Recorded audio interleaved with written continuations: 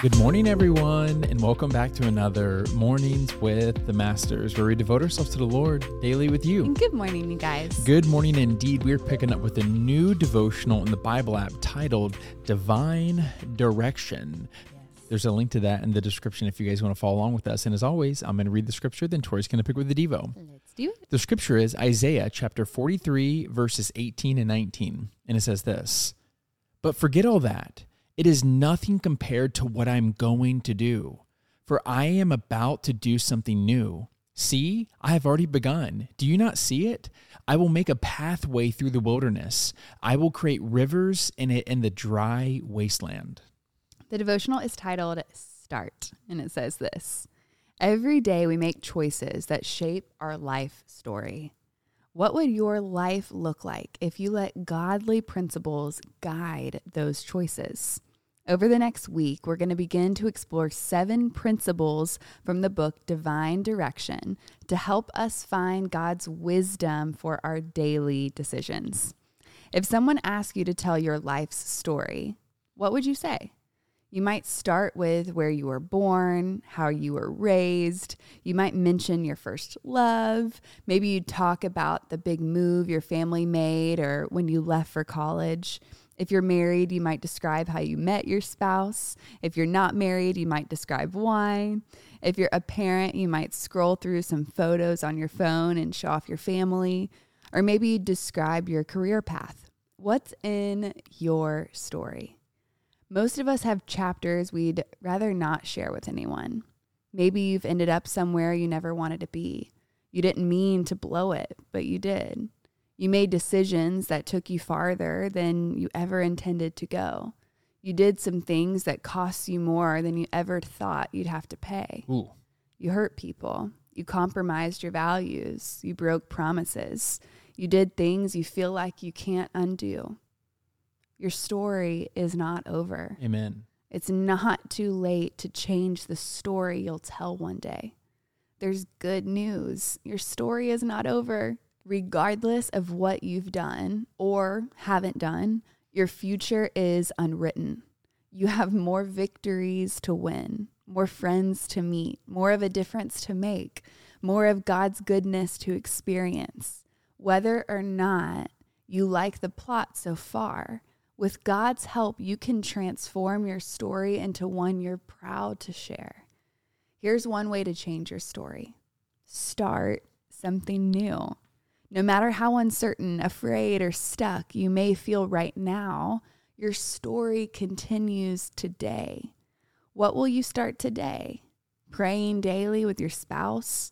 Reading a YouVersion Bible plan every day? Going to counseling to deal with an unresolved issue? Living with greater generosity? Serving at your church or in your community?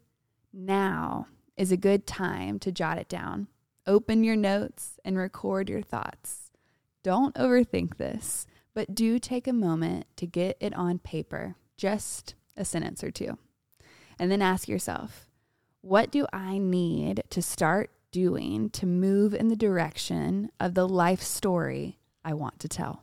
Yeah, I really like this because it involves like setting intention. Yes. Because a lot of us are just wandering throughout life, just hoping to find ourselves in the right place at the right time to achieve the dreams that we have. Yeah. But, you know, a dream is just that.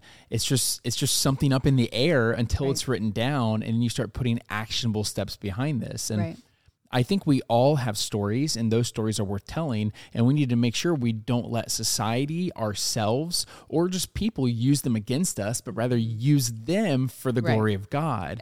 But we're not going to tell any stories if we're not actively like looking at it, you know, like looking down at our journals or our notes or whatever we're going through, and really like inspecting, what are we going through in life? Oh, that person said that thing to me. That didn't make me feel great. Or, oh, that person I was interested in ghosted me. That I didn't like that. Or, oh, I got a really great promotion today. Or I got an A on that big biochem exam that I was really worried about.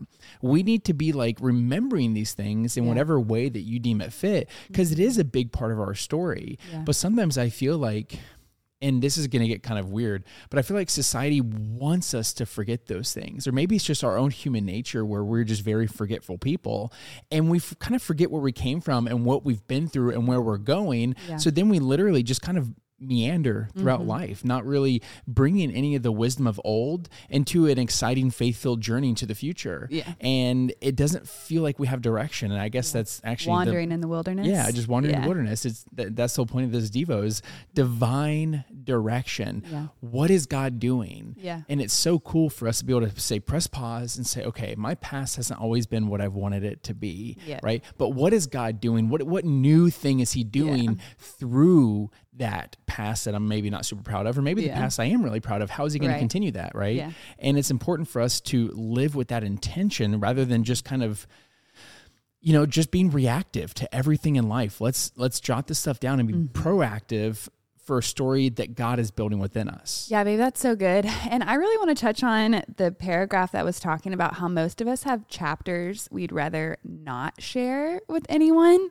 because I feel like that really hit me. And it's not foreign to you guys, because I feel like I'm so passionate about shame and so passionate about how like our past does not define our future. So I love that it was written like this, that your story is not over and it's not too late to change the story that you'll tell one day. And let me just remind you that that doesn't mean that the story you tell one day is going to omit those chapters that you are not proud of. But it's allowing God to infuse those chapters that you are not as proud of and allowing him to use it for his good and his glory, because it is those chapters that I would prefer to omit. It's in those chapters that I experienced his love and his grace and his mercy and his redemption and his compassion in a whole new way in my life. And it's made these other seasons with God so much more special. And so I encourage you to look back at those chapters that you want to omit and ask God where he was in those, experience his love, experience his grace, and then invite him in to author the rest of your story. Because I think it's really important. We're talking about divine direction here, not our own direction. I think so often we want to write our own story, but no. We need to allow God to write our story. We just need to be asking him for the direction so that we can walk in obedience every single day. Yeah. And it's like what you said, it's really valuing those, I guess, difficult times in our story.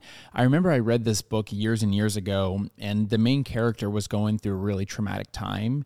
And in the book, there was like 4 or 5 chapters back to back, right? That were one page. And on the page, they just included the month. So it was literally like May, June, July, August, and it and literally that was it. And it was such a dark time in their life that's the way they felt their life was progressing. There was no other words written on the page because the darkness enveloped them. And I just want to encourage you all as believers that, remember, like, we are pressed, but we are not crushed. Yeah. That's scripture. God can and will use dark times for his good purposes. But if we're allowing our discomfort, our pain, our unhappiness to do what Tori said and deem those chapters unworthy of words, then we're discounting the goodness of what he can fill those chapters with. And we're missing out on remembering the goodness that he's brought us through, or the hardship through his goodness that he's brought us through. Yeah, that's so good. Want to pray us out? I do. Dear Heavenly Father, Lord, we thank you for your goodness. We thank you for your grace.